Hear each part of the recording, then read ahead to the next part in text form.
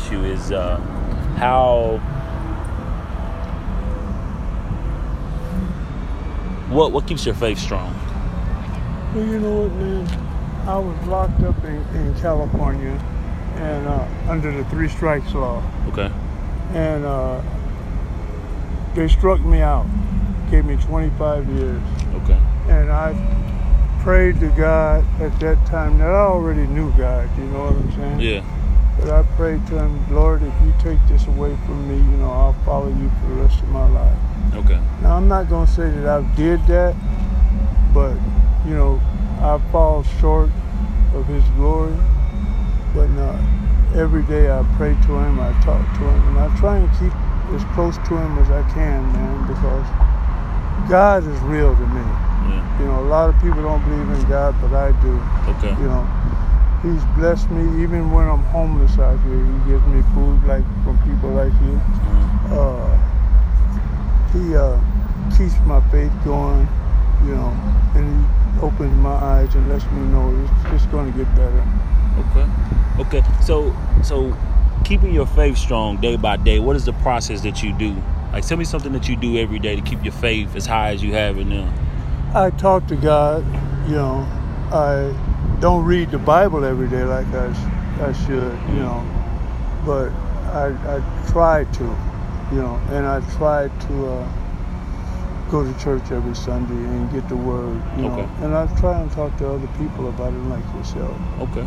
You know, because I know that he's real in my life, and that's what he wants us to do, spread his word throughout the kingdom, you know, and get people closer to him. So when the end of time comes, rapture does come, people won't be able to say, well, I didn't know. You understand what I'm saying? Yes, sir.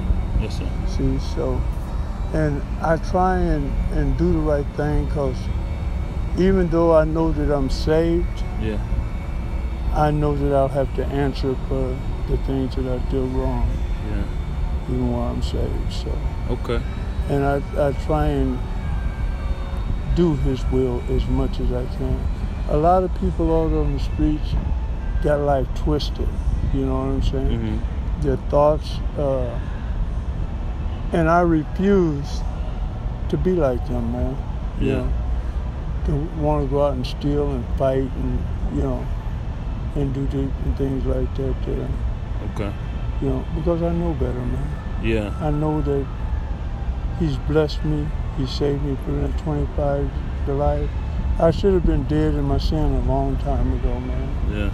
And he saved me. And okay, so tell me how, for a man who's homeless, compared to men of material things that, you know, have a lot of material things, right? What could you say would be the difference between the two? Like, you have faith, and you told me that you have faith, and I know you believe in Jesus Christ. Compared to a man who has material things, what can be the struggle between the two?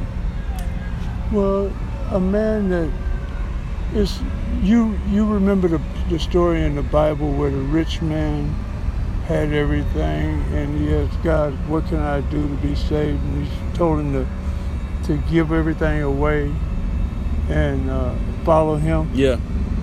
Well, see, that's the difference between a rich man and a poor man. A rich man is not going to give everything up because he thinks he has everything.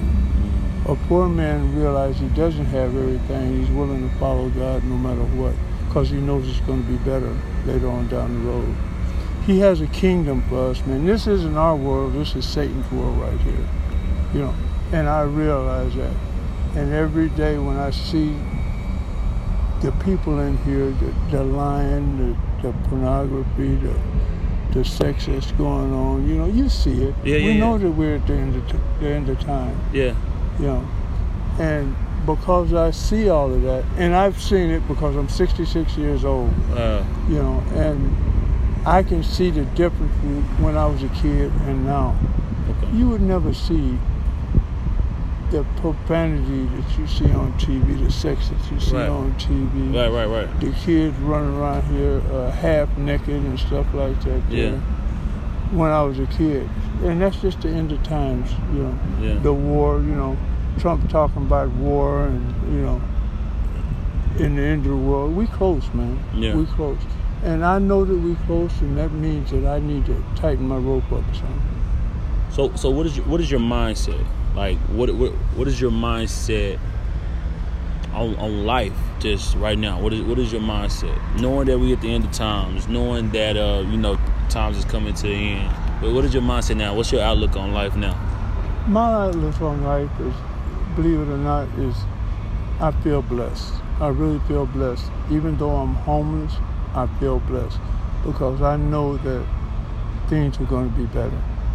So does that mean that your mind is more focused on heaven than it is right now? Oh yeah, a lot more, because this is hell. I mean, it could be a lot worse, but it's not a lot worse because I know He's on my side and He's looking after me. I've learned to accept a lot of things out of people. I have a girlfriend. She's hit me with brooms and socked me and stuff like that there. And people say, well, why don't you just knock this out of her, Yeah. But now I was brought up different than that. She's small. She's only 5 feet tall. Yeah. And I know that I could whoop her and everything. But, there's no need for that. Yeah. And I've been doing a lot of praying on that too, because the Bible talks about us being unevenly yoked. Yeah. And right now, I kind of feel like I'm unevenly yoked. You know what I'm saying? Yeah. And I talked to my pastor about it. I think it was last Monday. Okay. About this same thing here, because I think it's time to move on, man. Yeah. Because I'm trying to go to the church and change my life and get off the streets, and she's just content being on the streets. You know what I'm saying? And that's not what I want in life. Okay. God has blessed me because I had a CDL, a Class 1 driver's license, and I lost that license. That's how I became homeless. I lost that license because I wasn't paying my child support.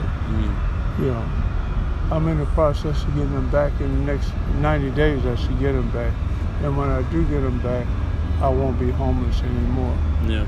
You know what I'm saying? So the blessings is there. I can see the vision, Yeah. That He has for me. Okay.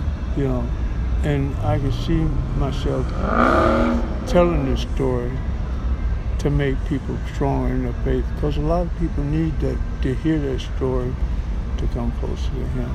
That's good. To let them know that it's going to be better. Don't put it in your hand, put it in God's hands.